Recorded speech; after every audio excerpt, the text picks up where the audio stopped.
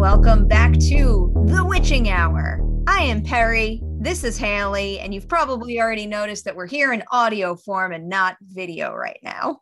So I felt like we should start with an update. Yes, you will now listen to our gorgeous voices instead of seeing our gorgeous faces. So the plan going forward is you will continue to get Witching Hour on a weekly basis in audio form, unless we have a special guest on the show for a new release, in which case you can find us on the Collider Interviews channel, just as we were before, with our pretty and probably tired Friday faces on. Yeah, and of course, on those weeks, there will also still be the audio format. And if you always listen to audio, ignore this. You're fine. No change whatsoever. So there you go. That is the update on the status of the show. And probably the occasional little live on Perry's channel, because that was super duper fun. I am down for that anytime your heart desires. You just shoot me a Slack or a text and we are going to make that happen. Awesome. So the plan for today's episode is we've got a news story that we want to highlight. We also might highlight some South by Southwest features that are worth keeping an eye on. And then we're going to go pretty heavy into Zack Snyder's Justice League, because we both watched it and we got a lot to say about it. I was trying to think of some horror adjacent excuse. I mean, it is very apocalypse heavy, but I honestly just want to talk about it. That's my excuse. I want to talk about this movie with you. There is also blood. It's a violent film, you could say. I think it works. I think we can make it work here. First, though, do we want to start with Natalie Erica James? Hell yeah, always. All right. Of course, I'm pulling up the story as we speak on Collider.com. So, as you guys well know from our episode of the show on Relic, we are big fans of Natalie Erica James, and she has scored a brand new project. So, she apparently is teaming up with John Krasinski to tackle a new big project called Apartment 7A, and it's going to be done for Paramount Players. The report came from Deadline. They're saying that the film's plot is still in the works, but it falls under the genre of psychological thriller. James is co-writing the feature, and if it is anything like that's just a little thought on that. Just getting all the information out there. Ooh, there's a nice little Witching Hour quote in there. Ooh, look at us. Yeah, I'm feeling good about this article. Yeah, that's what we've got here. I'm so excited that studio picked her up. Mm-hmm. I'm annoyed to theoretically have to wait longer for Drumwave, which is that man Midsummer-ish island movie she told us about, and I want to see it so bad because it sounds like it'll really fuck me up. Well, who knows? Maybe that's something that she can get done while the development process on this bigger project is underway. Yeah, maybe. It's not the vibe I was getting is that this would probably go first. It's just one of those things. I don't want it to become like a Robert Eggers Nosferatu situation. Oh yeah. So, I want to see that movie very badly, but obviously I'm so excited to see her pick up a big project like this. Yeah, I'm happy to see her get the widest audience possible. I was thinking about that too. Do you mind if we just transition into South by Southwest stuff so I can continue on that topic? So one of my favorite South by Southwest movies I saw was Mickey Keating's latest, Off Season. And I've seen his filmography. I either love them or I think they're okay. There's some that haven't really worked for me, but no matter where his features fall on that scale, you can always feel his passion and excitement for the story that he's telling and the piece that he's creating, just radiating off through the screen and just having this infectious vibe on me. And that's part of the reason why, whether I love a movie that he makes or not, I'm still happy that I saw it, if that makes much sense. But anyway, Off Season falls in the like it a lot department, but I bring him up in connection with Natalie Erica James because he's one of those ones that, yeah, he keeps churning out feature film after feature film, but he's yet to make a feature film that is on a bigger level in order to get him the widest possible audience for his work. And I'm waiting for that day to come for him. I mean, he makes a lot of movies. I'm surprised it hasn't happened yet. Yeah, I'm surprised. You know, I wouldn't say his films are, you know, wide release theatrical friendly. They definitely are geared towards, I would say, a more niche audience, except I think Carnage Park has the widest appeal of the bunch, and Off Season I think has a foot in that world too. Just in case anybody does not know what the movie is about, stars Jocelyn Donahue as a woman who has to go to a beach town in order to take care of something, and while she's there she comes to realize that something sinister is going on, and if she doesn't get out of the town before the bridge goes up for the season, she'll be trapped there. And it's mighty atmospheric, and it's just like, it's plain old creepy. I mean, have you ever thought about something like that when you go into a town that's isolated in that sense?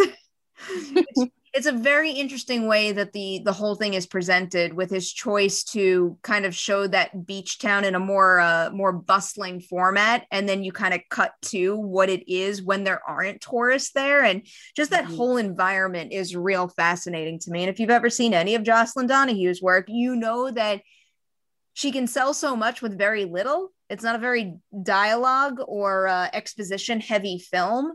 It kind of relies mostly on her reactions and one very well delivered monologue in particular, but this is also more exceptional work from her as well.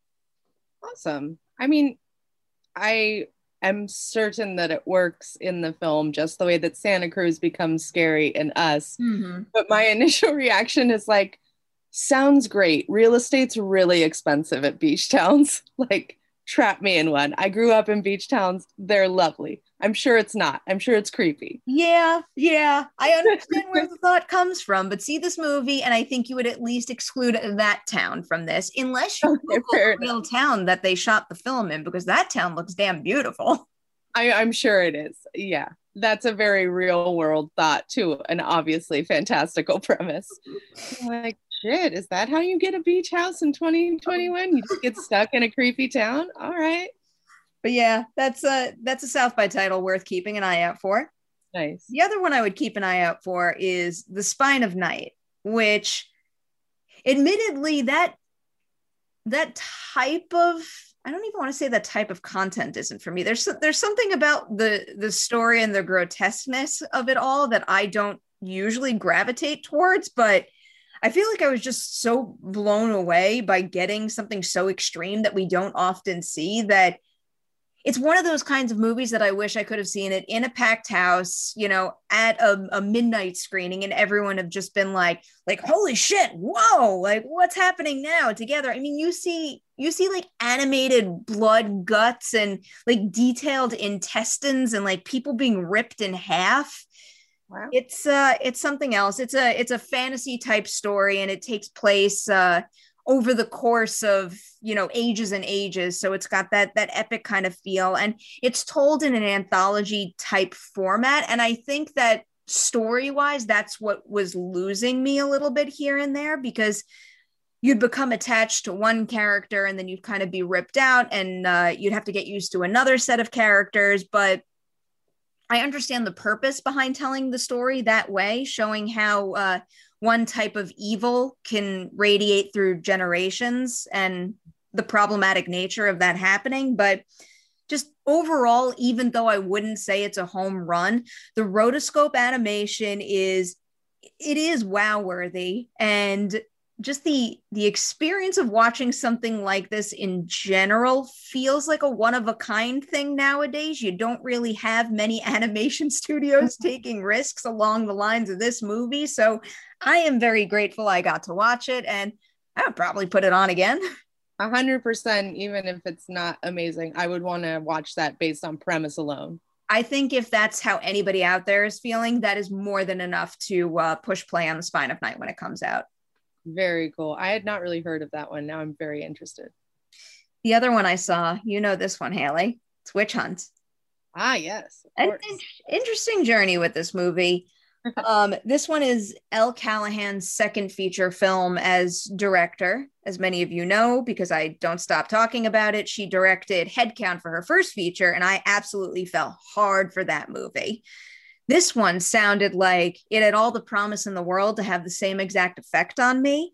And it didn't quite get there. It's a curious way to get at certain themes and ideas that she's trying to discuss. The idea of the movie is that it takes place in a modern America where witches are real, but witchcraft is illegal. And, it just taps into some very real world issues that, I don't know, I'm trying to think of the right way to get at it without completely like obliterating some of the good things that the movie does. But I guess it just doesn't feel as aware of the real world, of the way that the real world elements of the movie are playing out, if you know what I mean, in comparison to what she's trying to say with her fictional story. Mm-hmm. I don't know. It didn't quite work for me. The characters themselves, I didn't form that same attachment to them either that I did with the characters in Headcount, but I also think her goals and her ambitions and her ability behind the lens, it's all there and it continues to show promise for her. But there's definitely a disconnect between real world concerns and what she's trying to achieve here through a fictional narrative. And it does feel like there's certain blind spots there that could be problematic to some. That's very interesting. Yeah. I feel like there's a very inarticulate way to get at the movie's issues, but I'm trying to like do so without calling out specific things and spoil it for people. But I'm sure there's many out there discussing this movie online that you could probably get more details if you just do a quick Google. Very interesting. I don't know. I wasn't straight up didn't care about South by because I'm so tired. We all are. Like nothing's real anymore. And now all of a sudden I'm like sad that I didn't pursue a badge at all because I want to see all these movies, even the ones you didn't love. I just like movies, guys. That was like the most wholesome response to my rambling I could have imagined just now. Seriously, I'm like, what was I thinking? Why didn't I even try at all to get a badge? I could have seen some films. I mean, I got a feeling you'll be able to see a couple of these. I feel like at least one of them was already picked up. It might have been The Spine of Night, if I remember news correctly, which I kind of, yeah. Right. Back in February, there's a Variety headline that says Yellow Veil Pictures, who of course is credited on the images I just used on the website, outlands global sales rights for The Spine of Night. Nice. Love Yellow Veil. That totally lines up with the type of interesting content they're always pursuing. Yeah. And I mean, really, Witch Hunt seems like an easy sale to me too. I'm just gonna Google that real quick to make sure it didn't already happen. But with the ensemble that she put together, an ensemble that is filled with some mighty popular people right now, and just given the fact that it's a movie about witchcraft, yeah, I mean that seems like an easy sale. Which is so hot right now. Yeah, really. Well, the funny thing is, and we talked about it in my interview with Elle and the cast, is the two stars of the movie are Abigail Cowan and Gideon Adlin, and Gideon was in The Craft, Abigail was in Sabrina, so they both know a thing or two about telling stories about witches. It's I haven't, maybe I'm wrong. I am wrong because The Witch. I was gonna say I haven't been blown away by any of the recent witchcraft stuff, but The Witch obviously rules and Suspiria rules, so I'm full of shit. In conclusion, I didn't see anything about distribution on Witch Hunt after a quick Google, if anyone's wondering. Okay. Stay tuned on that one. I'm sure like you said, I'm sure it'll get picked up. It's super popular, trendy topic, and those are recognizable stars. And I always enjoy Gideon Adlin. Always. Yes, she's real good. Yeah. She's real good. I think she's gonna just blow up and be a huge star. It's almost inevitable. I mean, did you ever watch The Mustang? Yes. Ooh, I forgot that existed. Yes, she's so good. She's real good in that. And it's one of those films where, you know, she's got to, like, not only does she have to make a big impression with minimal screen time, but it's the kind of role that also needs to reverberate throughout the rest of the movie in order for Matthias Schoenaerts' character to have the arc that he has to have. And she really just makes the most with every minute she has in that. I was thinking, did you ever watch the show The Society on Netflix? I'm aware of it. I think I watched Okay. the first episode and then never watched it again. Or maybe that was the order. I can't even remember anymore. It's fine. Like, it's fine. You've seen that show before. Mhm. Teens to their own devices. We live in a society. But she plays like sort of a side supporting character. And whenever I think of that show, I always remember her first.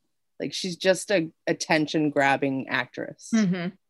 I definitely agree. You should watch the like one little section of that witch hunt interview, because she talks about, you know, the art of real world witchcraft in a way that I think you would just really appreciate. Excellent. I mean, if I want to plug anything else that's non-genre, The Fallout is excellent. It's a feature directorial debut from Megan Park that explores gun violence in school. It's not an easy watch by any means, but speaking of young talent who is going to go on to do huge things, I am 100% convinced that Jenna Ortega is going to be the next big thing and has the talent necessary to go on and, you know, get an Oscar if that's what she wants in her career, because she is something that is up there as one of the best performances I've seen in 2021. Wow, that's awesome. I just saw her in Yes Day and she was very charming, but I'm not having that reaction. So I will look forward to seeing that side of her. Obviously, she was great in You, but yes. And hopefully she'll be great in Scream also. I have high hopes. Yes. And Ty West's next movie. Oh, yes. Be a busy one. Busy, yeah. And she should be. Absolutely. All right. Yes Day was very silly and I had fun with it. I don't know why I even brought it up, but everybody's like massively shitting on this fun, feel good, harmless movie, and I don't understand. I am a little surprised that you watched it at all. Oh, well, you know, I kind of have to watch all the new streaming stuff for work. Yeah. All right. Yeah. Makes sense. I mean, I don't watch everything till the end, but I did. If it's terrible, I'm turning it off. And I did not turn to Yes Day off. I enjoyed the pleasant and harmless silliness. Maybe I will save Yes Day for when I'm having a bad day and need a little mood booster. That's the ticket. Or if you're like, I would like to stare at a beautiful man for 2 hours, because Edgar Ramirez? Why am I brain lapsing? Is one of the most beautiful human beings I've ever seen in my life. I feel like he also is someone who usually delivers big, or at least in a lot of movies I've seen him in, and doesn't quite get the credit for it. Yeah.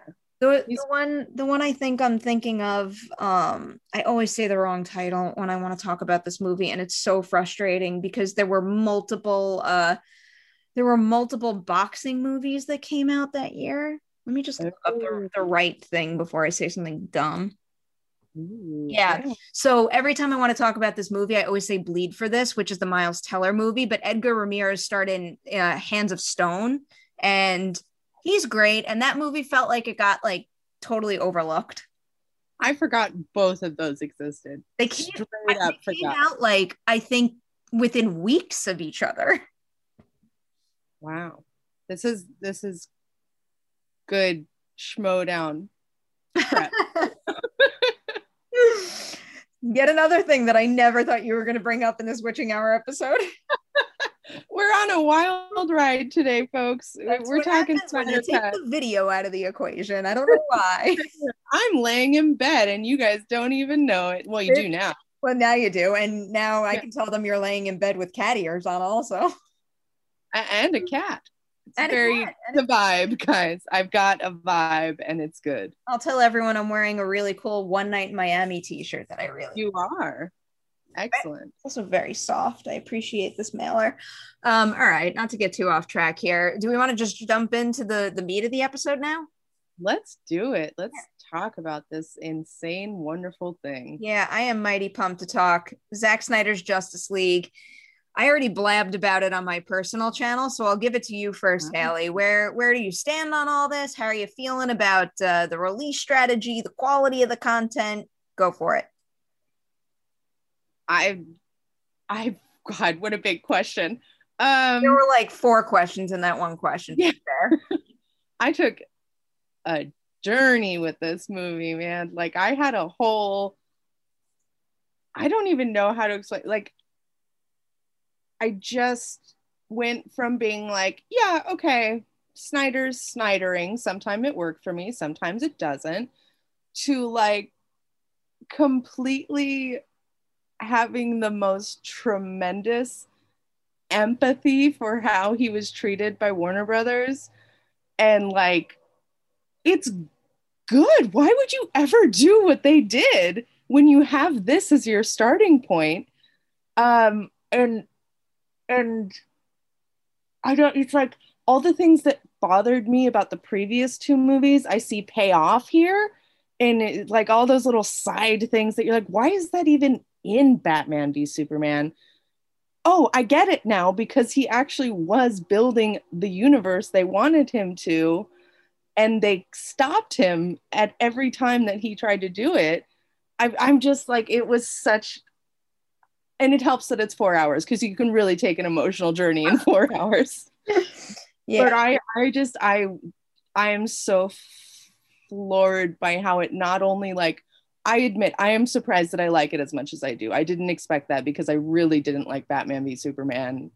So I figured another really long, dour superhero movie probably wasn't for me. I really like it. But mostly I'm just like completely so empathetic to what that studio put him through. Yeah. I would say like I'm in the middle on Batman v Superman. I see the flaws, but it's like one of those situations where, and you know, I guess in a sense this gives franchises and big name properties an advantage, but there's certain things where I just can't help be happy watching certain characters on screen. And I feel like that kicked in for me a good deal in Batman versus Superman. And also, I mean, in general, I kind of do like Snyder's visual style. Oh, it's beautiful. Like across the board. So yeah. I feel like when you pair that with these characters, it was inevitable that I was going to like that movie enough. But anyway, with Justice League, I would say the only reason why I'm surprised I loved it so much is because, to be completely honest, I was just like beaten down by the conversation and some of the negativity that came from it. And, you know, while I'll fully admit my predictions were wrong, I'm absolutely happy to say that I predicted Warner Brothers would never release his cut of the movie.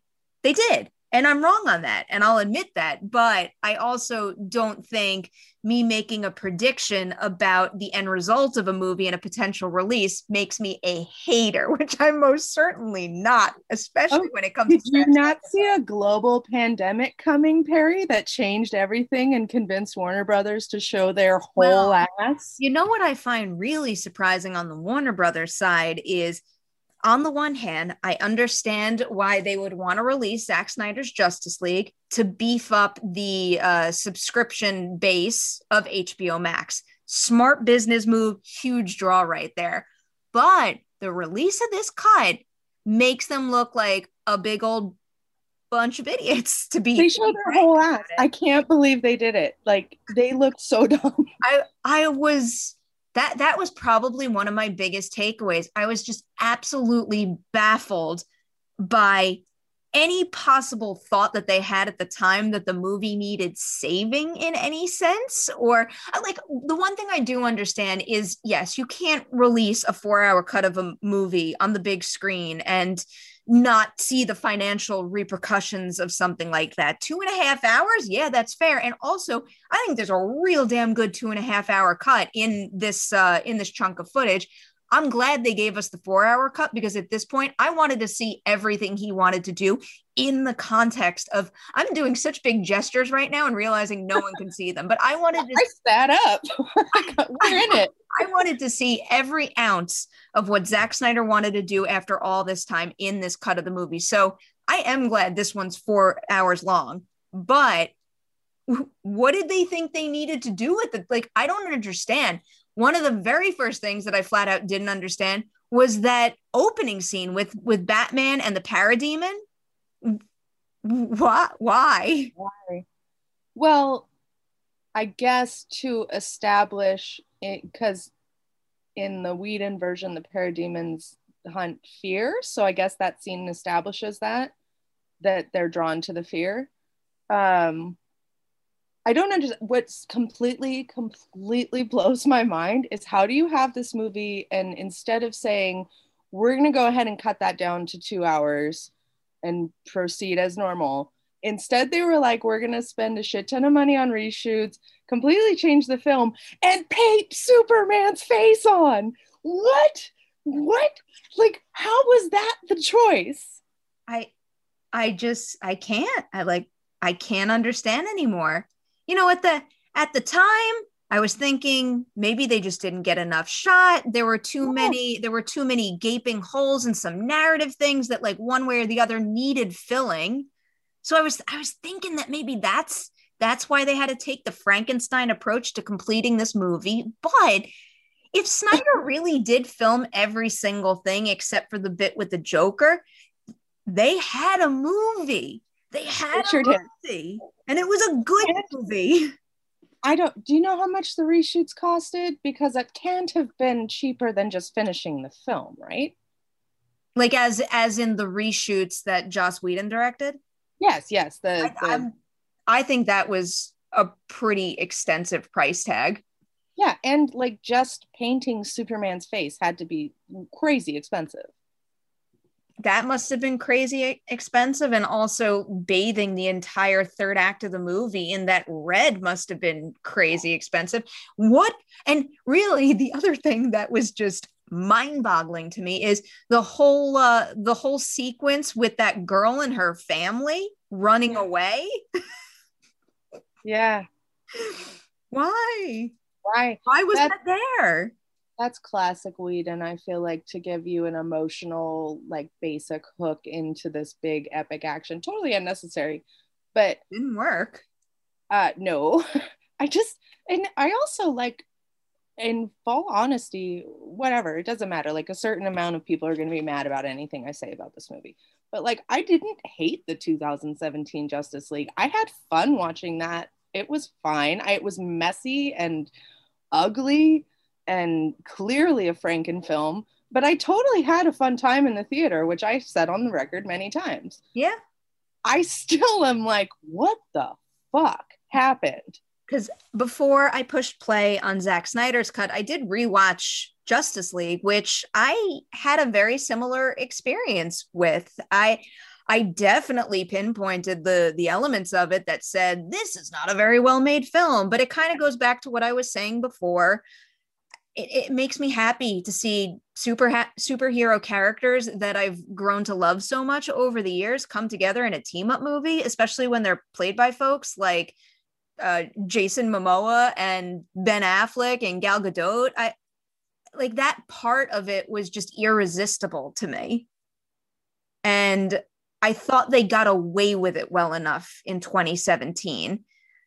Now, having seen Zack Snyder's Justice League, I can't feel the same way about that movie. There are, like, even if you don't want to talk about like big chunks of things that were added or taken away, the one sequence that I keep harping on that feels like one of the perfect examples to me is the way that they changed the sequence with the Amazons. There are so many moments of letting the material breathe, adding back a line of dialogue, reshaping the movie overall as far as how the parademons are introduced, that completely ups the effectiveness and the quality of those things. The one line that I've become mighty obsessed with is when Connie Nielsen has to say something and then the Amazons say, "We have no fear." Yeah, that moment, him your fear or something. I don't care what your complaints are about the runtime of a movie. If you want it to be under 2 hours, that is mere seconds of screen time that completely ups the intensity of the sequence and actually shows the Amazons as these incredible, strong warriors. And by doing that in that moment, you amplify the effects of your action. Why would you ever remove a beat like that? It's like I feel the same way. That scene really stands out to me. Is how much better it works. Can I one quick thing? The reason Yeah. why I bring that scene up is because that scene was my favorite in the 2017 film. So to have such an intense reaction to the way it was changed now is showing me how night and day these two cuts are. We are on the exact same page. I actually loved that scene in the previous movie until I saw this version. And it's something as simple as like, well, not simple. I'm sure it was an expensive effect, but the cage falling off the cliff, going into the water, it doesn't play for me in the 2017 version because you're like, well, that's a dumb trap. It clearly didn't work. You just bust right out of it. And in this version, it's like, yeah, that's the point. Like they thought it would work and it didn't, and that makes it scarier and more intense. I don't. It's just all these small differences make such a huge impact. And I mean, they're not small. I've heard other people say like it's the same movie, just longer. Couldn't disagree with that more. I think they're major differences. Obviously, Cyborg. I mean, holy shit. So shit. I'll jump off something because obviously I'm watching the comments section on my Justice League review like a hawk right now. Not because I'm worried about someone disagreeing with me. In fact, I invite that, but I am worried about name calling, not just directed at me, but name calling that would make somebody else who wants to comment hesitant to do so. So that's why I'm watching that. But someone wrote something along the lines of, because I had mentioned that Ray Fisher as Cyborg was one of my favorite things about the 2017 cut. He really stood out to me. And they wrote to me, how could he stand out for you when he had so little material? That's when you know you have a special actor and role pairing. The fact that he had made that big of an impression on me, even with such limited material. And also, I just found, because we do get a fraction of the Cyborg story and how he becomes who he becomes and the pressures that come with it, that was just really interesting, meaty material that I wanted to spend more time with. So that's how he made a big impression on me way back then. And now to see what he had shot and what was removed from that cut, I'm cringing. My body is getting very tense right now thinking about it, because if I had worked that hard on so much material and had such strong emotional beats in a movie, and then they were completely stripped from a theatrical cut, I would have been devastated. And again, Warner's so stupid because they turned this character from like basically a Dr. Manhattan style, all powerful, amazing superhero to like a robot guy. Like what? How is that good for you to make your franchise character less interesting? Especially when they had a Cyborg standalone movie on the table. What Ray Fisher does in Zack Snyder's Justice League is a breakout performance. If that was in the original cut, there is no doubt in my mind that they would have gone through with the plan to give him his own movie. Yeah, I totally agree. I don't even, it's like genuinely jarring. And I don't know how much that was Joss Whedon versus the studio saying we need this to be this long, and that's the least known character and actor, cut it. But what? And it also like the whole, I have always thought when watching 2017 Justice League, wait, boy, it feels like that dad's gonna die, and then nothing happens, and it makes so much more sense now. Yeah. I don't know. Just all like now after seeing this, all I could think of, not that I have rewatched 2017's Justice League, but I imagine all I'll be able to think about now when I watch it is how the entire movie was put together to like suit one need and one need only. And it was to make money at the box office. And listen, I am not dumb enough to think that that is not a top priority for everyone who works in this industry. But I am a big believer that you can't prioritize box office and only box office and sacrifice the quality of the movie and the story. And I don't think I'll ever be able to have that same enjoyment watching the 2017 cut, being able to see all of those types of, like what you just bring up with Ray Fisher there. The idea of, oh, we can cut the unknown actor and just, lean more on the people who are more like, I'm not going to be able to unsee those things. Whether those, and again, we're running into a situation where I have no clue what was discussed behind closed doors, but that's why I don't want to assume. That is still something that I'll be able to feel in that cut regardless. Oh, yes. And you're, for the record, extremely correct, because how did Justice League do at the box office? Awful. You can't do that. Like, movies don't become box office hits because they're terrible. It happens, but that's not, like, people didn't fall in love with Pirates of the Caribbean because it was a shitty movie. It's a great adventure film, and that's why it was so popular and then spawned this massive franchise, Oh.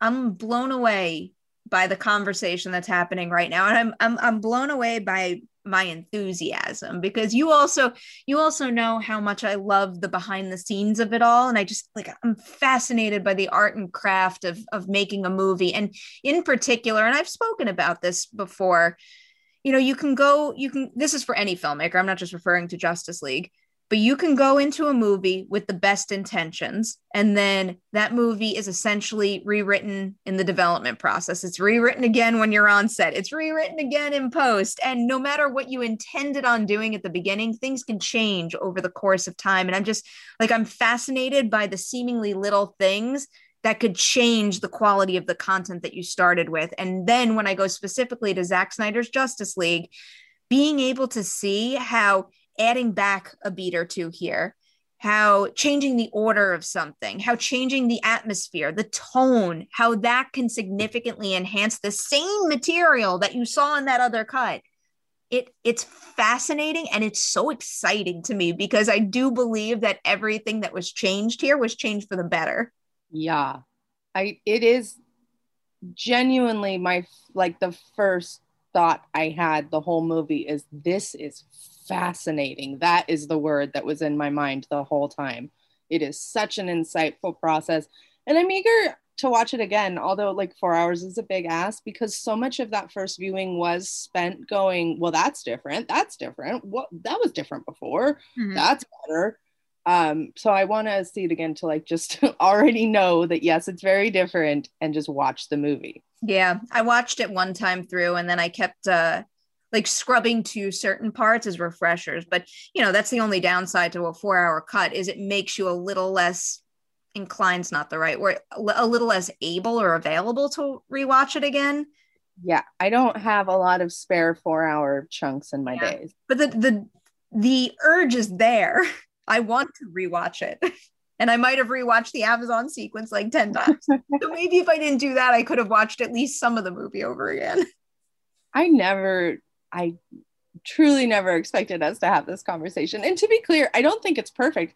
I think some of it's really funny and doesn't work. But overall, it's such a better film. Yeah. Well, not even close. In areas that it's not perfect, one of the things that I brought up in my review is the Iris West scene, which is completely unnecessary in this cut. It's like, if they were to release this theatrically and they're looking for ways to trim down the running time, that is easily something that could have come out.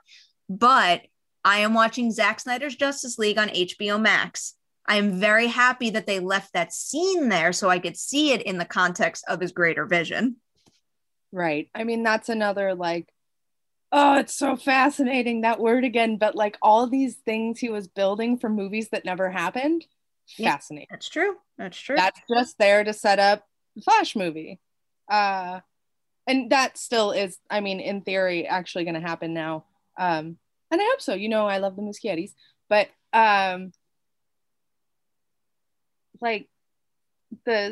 the dad's being recast, I guess, or because Billy Crudup dropped out. Yeah, he had a scheduling conflict. It's all fascinating. It's going to be very different than what was being set up, obviously. Yeah. And and in things that didn't work for me, boy, do I not like that epilogue. I really, that like doesn't, I it's the Jared Leto of it, I'll be honest. I don't care for his Joker. I straight up don't. And that's not a like an unpopular opinion. A lot of people feel that way. Um, I like the idea of the world and what it adds in the sense of like, so we're not going to see his, you know, Snyderverse or whatever be fulfilled. So we get a little glimpse of that here, and I appreciate that. Also, somebody needs to tell Jared Leto no sometimes.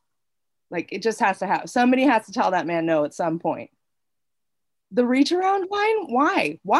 I'm not going to say that was my favorite part of the movie. Like it definitely felt like an add-on. But again, it was one of those things that like at this point, just give me what Zack Snyder wanted to do. I needed that. And I think for that reason alone, I needed that piece there.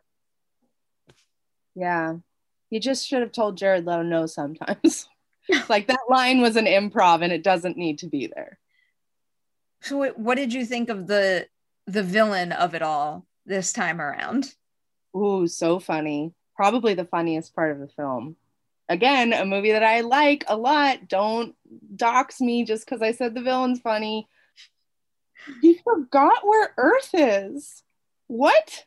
He's already been there and he like lost it? Is that it? It's not explained, right? I think I need to go back and relook at all of that dialogue. It's just like it's accidentally, and they get like their ass handed to them so bad by somebody that Wonder Woman already beat. So like right away you're like, well, that's not very intimidating. I don't, the villains are funny to me. I can see why you said that. I hadn't really thought about that, but now going back, I might find a similar quality. I did appreciate being able to get a little bit of a better sense this time around about what's driving Steppenwolf, yeah, and the pressures that he was under and his motivation. Amazing. Yeah, amazing the difference it makes when your villain has a motivation. Oh my God. That is another thing that's night and day in this cut.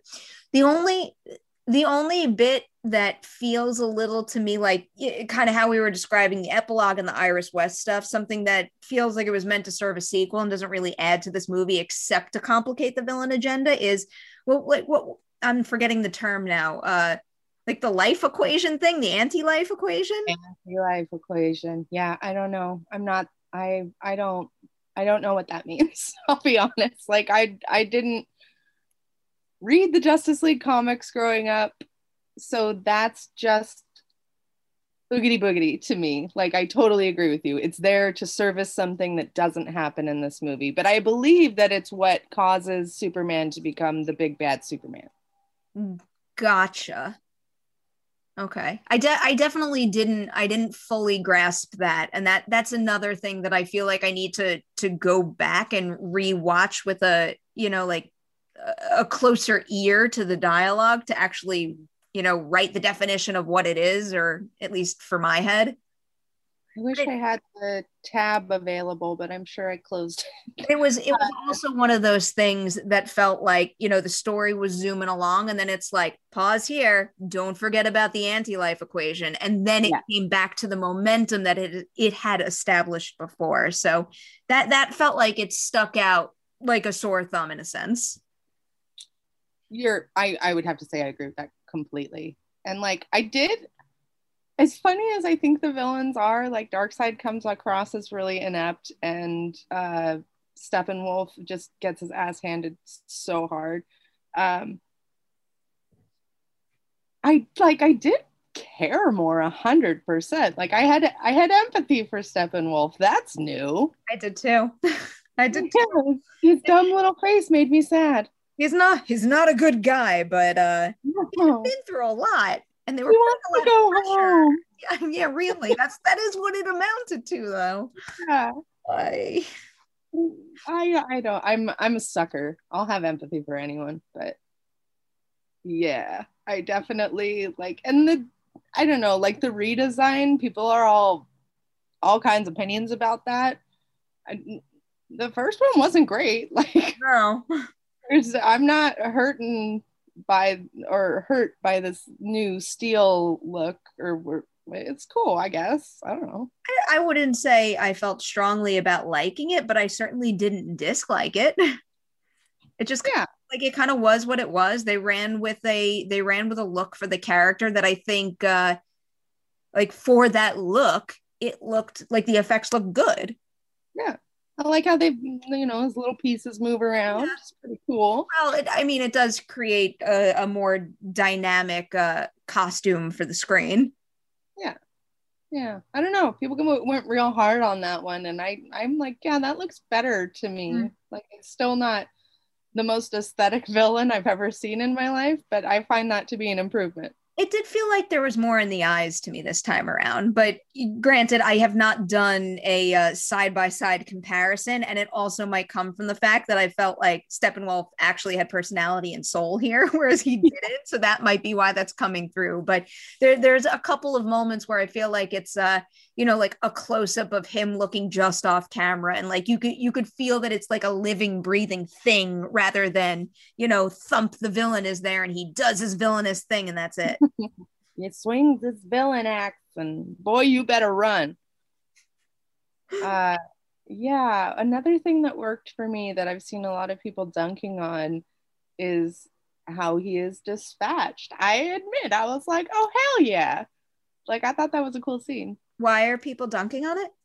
I guess because, it ties back into that whole like Snyder approach to the universe, which is like, wow, I really never needed to see the Justice League like brutally murder a guy. Oh, I know what you're talking about now. Yeah, I had read a little bit about that. I think I understand both sides of it, given the nature of those characters and what they stand for. And I think when you're an iconic superhero with a real wide audience, it's I guess it could be a little upsetting to find that kind of behavior limiting as far as some of the younger moviegoers out there that could find inspiration in those characters. But this was an R-rated cut of the movie, and I think that this cut of the movie upped the intensity of Steppenwolf, etc., so much that it almost necessitated something like that. What else do they do? I don't know. I don't understand. Sometimes when you're at war, you kill someone. I don't know. Also, I just feel I'm so beyond that conversation. This is Snyder's vision. He likes his superheroes murdery. Fine. I've got a lot of movies where they're not murdery. And also, nobody gets all bent out of shape about how much killing the Avengers do. They're still really wholesome, family-friendly superheroes, and they murder so many people. Yeah.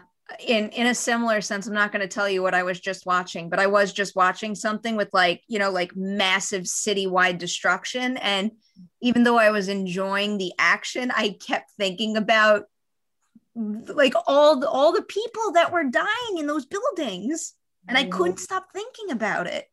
And in fairness, to Zack Snyder, and this is an old conversation, but whatever, that was the point. The destruction becomes the point in Batman v Superman. It wasn't done without thought. Exactly.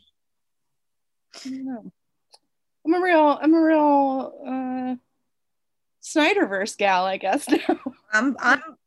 I'm feeling it myself, and I'm feeling the disappointment over what could have been and now seemingly can't be. I mean, I guess never say never in this industry, but I don't know. We would have been in such a different place.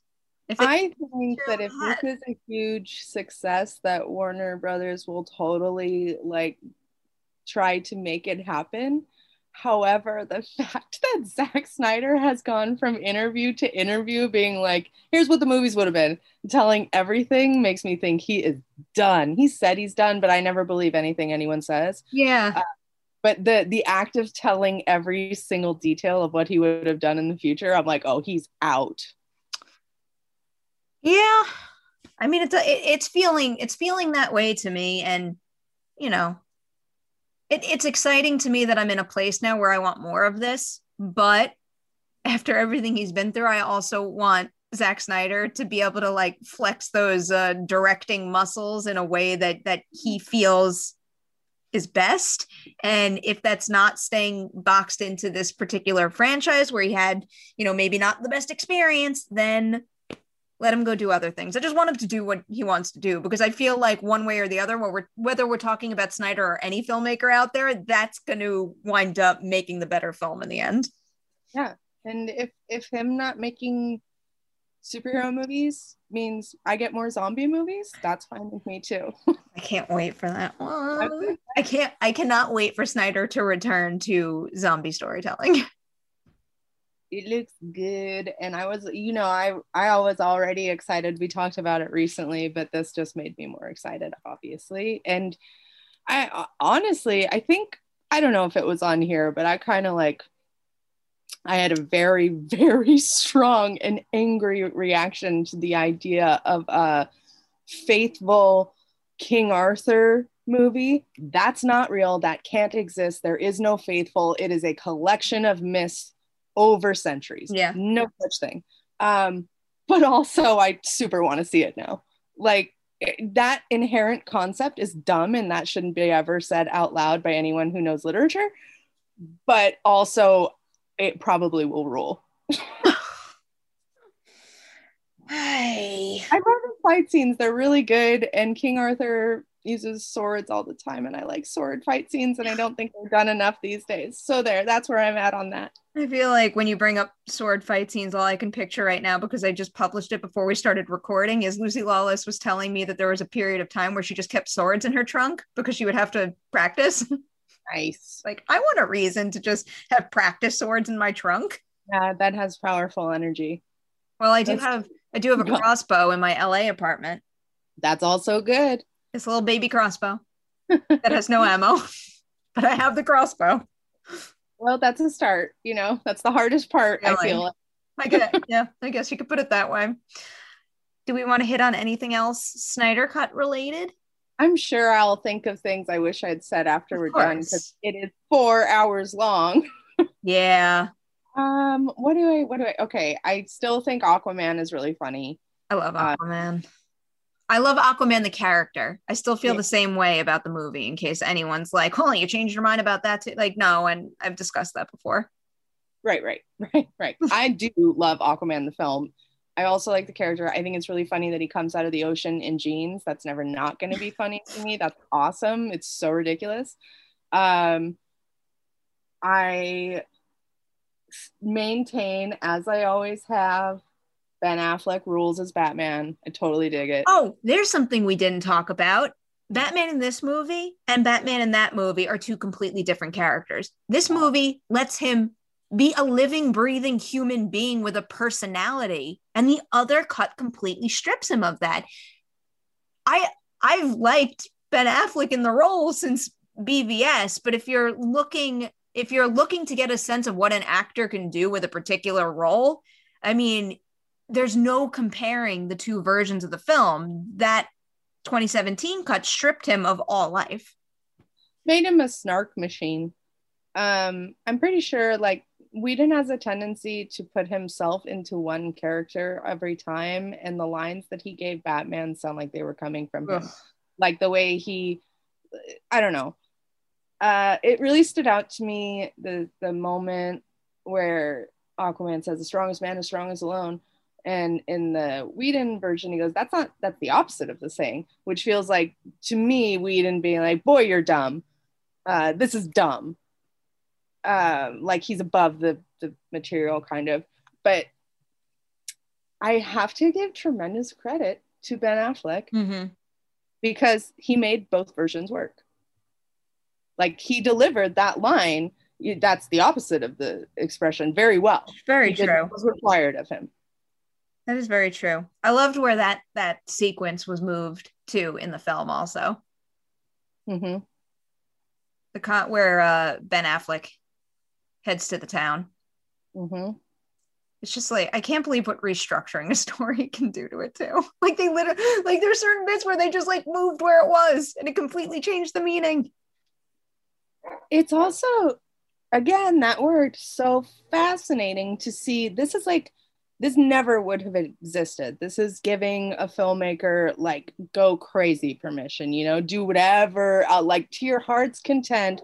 We don't have to edit it out. Like, this is your version, babe. You do you. So you get things, like it or not, and I don't even know how to quantify how I feel about that woman sniffing Aquaman's shirt and singing. I've ever seen. Like, that would never be in a movie normally, but it stayed in the cut because it's his cut. You do you, babe. I mean, it's an extreme moment, but look, I mean, they had just spoken about what Aquaman does for them when boats can't get in or out, and if someone is, you know, playing such a key part in keeping you and your loved ones going, I mean, you might want to sniff their shirt. I get it. It's not funny though. Like, it's a whole thing. Hi. Like I said, I don't even have words to quantify how I feel about that moment. It's so above beyond liking or disliking. I stand back in awe of that moment. Conversation is making me wish I had nothing else to do for the rest of the day, so I could just jump right back into a rewatch now. I'm just so delighted. I have said for a long time, the best case scenario and the funniest, which is important, is that it was actually good. Yeah. Like, that's amazing. I'm so thrilled that that's what happened. And I know not everyone likes it, and fair enough. It's 4 hours and it's dour and it's extremely exactly probably like what people don't like about his take on superheroes. Fair enough. That's the nature of any release, and I wish we could all just embrace that and play nice. I mean, you can go back to, you know, you could compare the Snyder cut to Aquaman. You know, you might like both. You might like one over the other more so because you're drawn to a particular type of film, and it's fine. It's fine. Disagree and just be respectful about the way you disagree with others. Yeah, I really wish that Warner Brothers had made room for that kind of mentality at the start of this new, like, DCEU or whatever it's called now. Because at the time it was very much like, this is our shared universe, this is what it is, which I think caused a really extreme reaction to Snyder's take on the material. Whereas now that you have like, and we also do the, you know, we do Joker, we do the Batman, they're their own thing, that's fine. That to me provokes like such less intensity of why would you do that to these characters when you're getting multiple versions of them. Sorry for the pause. I'm just like trying to compare that take on the amount of intensity that this one drew compared to, you know, like the most obvious comparisons are Star Wars and Marvel, and I feel like, you know, I guess we have seen a similar thing with Star Wars in a sense, except for the fact that it wasn't tied to a particular filmmaker, where like you're boxed into the Skywalker saga, and when you have no room to breathe beyond that, it'll create maybe it will create a more intense reaction to how those characters are treated, versus where the Avengers have landed, where, you know, we do have our team up movies, but we got a lot going on in other places. But then I have to backtrack again and say that the MCU, you know, built that foundation to be able to do that first. So it's not like you could just start with that luxury necessarily. So in conclusion, there's no clear answer on the matter. And I mean, mostly the MCU has not provoked such intense reactions, but anytime it does dare to like tweak your perception of a character, you know, for the comics, people get pretty angry.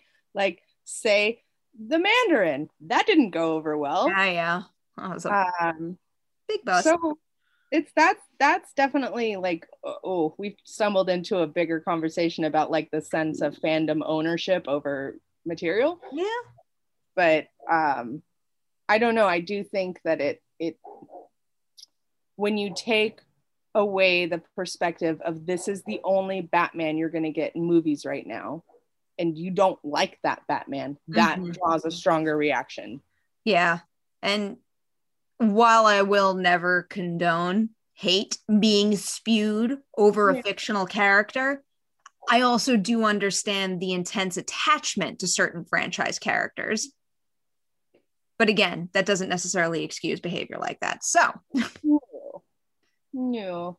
I feel a very strong attachment to many characters. I'm not sure I've ever yelled at anyone about them unless I was being paid to do so. I'm trying to think about, like a franchise that I'm through the roof passionate about where it deeply hurt me, at least. Like, I've definitely never lashed out at anyone because I don't like what you did with my movie, but I don't know. Independence Day 2. Yeah, I was pretty upset about that. I guess I mean, using that as an example, I really can't wrap my mind around getting that that upset to the point of running the risk of being nasty to someone else over a movie. No, because I was very angry about it, and I thought they made very silly story decisions in that. But I didn't feel the need to angry tweet at Roland Emmerich being, "You ruined my childhood favorite movie." And also, if someone liked it, you didn't like attack them. Like, I didn't attack them, but I probably wouldn't. I wouldn't necessarily. I'm trying to think of a way to explain that without feeling, because I mean, it's a difficult thing when you're having a conversation like that and somebody else loves something that you strongly dislike. Because like, I'll never do anything to take away from that other person's love of the movie, but I'm also not going to go back on why I strongly dislike it and think that that movie doesn't necessarily have a place in that franchise.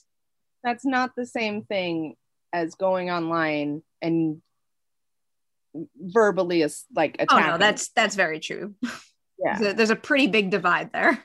There's a difference between like, I stand by my opinion and fuck you because you feel that way. And all right, that's a pretty appropriate assessment there. I guess I was looking, I knew that it would work. I was looking at my bookshelf because most of the things I truly love came from what I read when I was young. And it's the perfect example. It's fucking Game of Thrones and how they blew it and ruined so many characters I cared about so deeply. And 100% never abused anybody over it. Will I be snarky about it? Absolutely. Did I laugh at a lot of things on Reddit? 100%. Well, that's another thing. The difference between being nasty and being snarky about something too.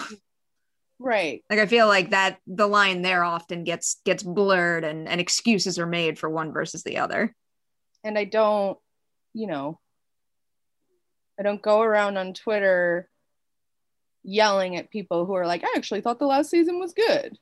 Okay, I'm happy for you. Yeah. That's always what I write in the comments section whenever I don't like a movie and give it a negative review, but somebody else likes it, because I stand by it. I don't just say it to say it. It's like, if I really don't like something and you do, like, freaking good for you, because I go into every single movie wanting to like it. And if you're able to like something that didn't really work for me, I'm genuinely happy for you. I wish I liked everything. I really do. As do I. I will say, in terms of things that I did not like, I just recently, before Zack Snyder's Justice League, watched what's it called? The Ultimate Cut of BVS? Yes. Yeah, much better. Significantly better. I mean, that's a trend with him. His director's cuts are good. Watchmen's good. Like, I still like the theatrical cut of Watchmen too, but I like his director's cut. Yeah, that was shocking to me, and I don't think I knew that I was watching the Ultimate Cut at first. Mm-hmm. I think that's all they have on HBO Max at the moment. It's possible. Anyway, I was like, wow, this is so much better than I remembered, and then I realized why. Yeah. All right. Well, yeah, so what a fun positive seriously episode. I like it makes me a little sad we don't have video, because I feel like the two of us were just like big balls of animation today, and like you are fucking glowing right now, let me tell you that. I like liking things. All right, before we send everyone on their way, Haley, what would you like to plug this week? Boy, do I have any plugs this week? I don't know. Go spend 4 hours of your life watching Zack Snyder's Justice League, and then let's have a reasonable conversation about it. I want to talk about this movie with like everyone. I've texted everyone, like, have you seen it yet? Have you watched it? Yeah. So that's what I'm gonna plug. Go have a fun time at the movies, and then go have a fun time talking about it. Don't be mean. That's I'm plugging niceness and liking things. I like that plug. I'll second that, but I'll also plug a piece of work that I did, and it happens to pertain to Zack Snyder's Justice League, because this week's Ladies Night guest is Connie Nielsen, and I love her so much. She's so cool. She's so awesome. Cool. She told such good stories, and I don't know, it just, like, it always gets me when someone speaks from the heart, and in their interview answers, you could feel how passionate they are about the work that they do. And I very much felt that from her. So check that out on the Collider Extras YouTube channel. Ooh, and she told you some really interesting stories too. She did. I got quite a few of them from her. She was lovely though. Also, whatever, not the point, but smoking in Justice League. Smoking. Always. Always. But especially Hippolyta, man, she works for me. Seriously, yet another reason to make that sequence even longer. Absolutely. All right, guys. We are out of here. That's it. You have officially survived the witching hour.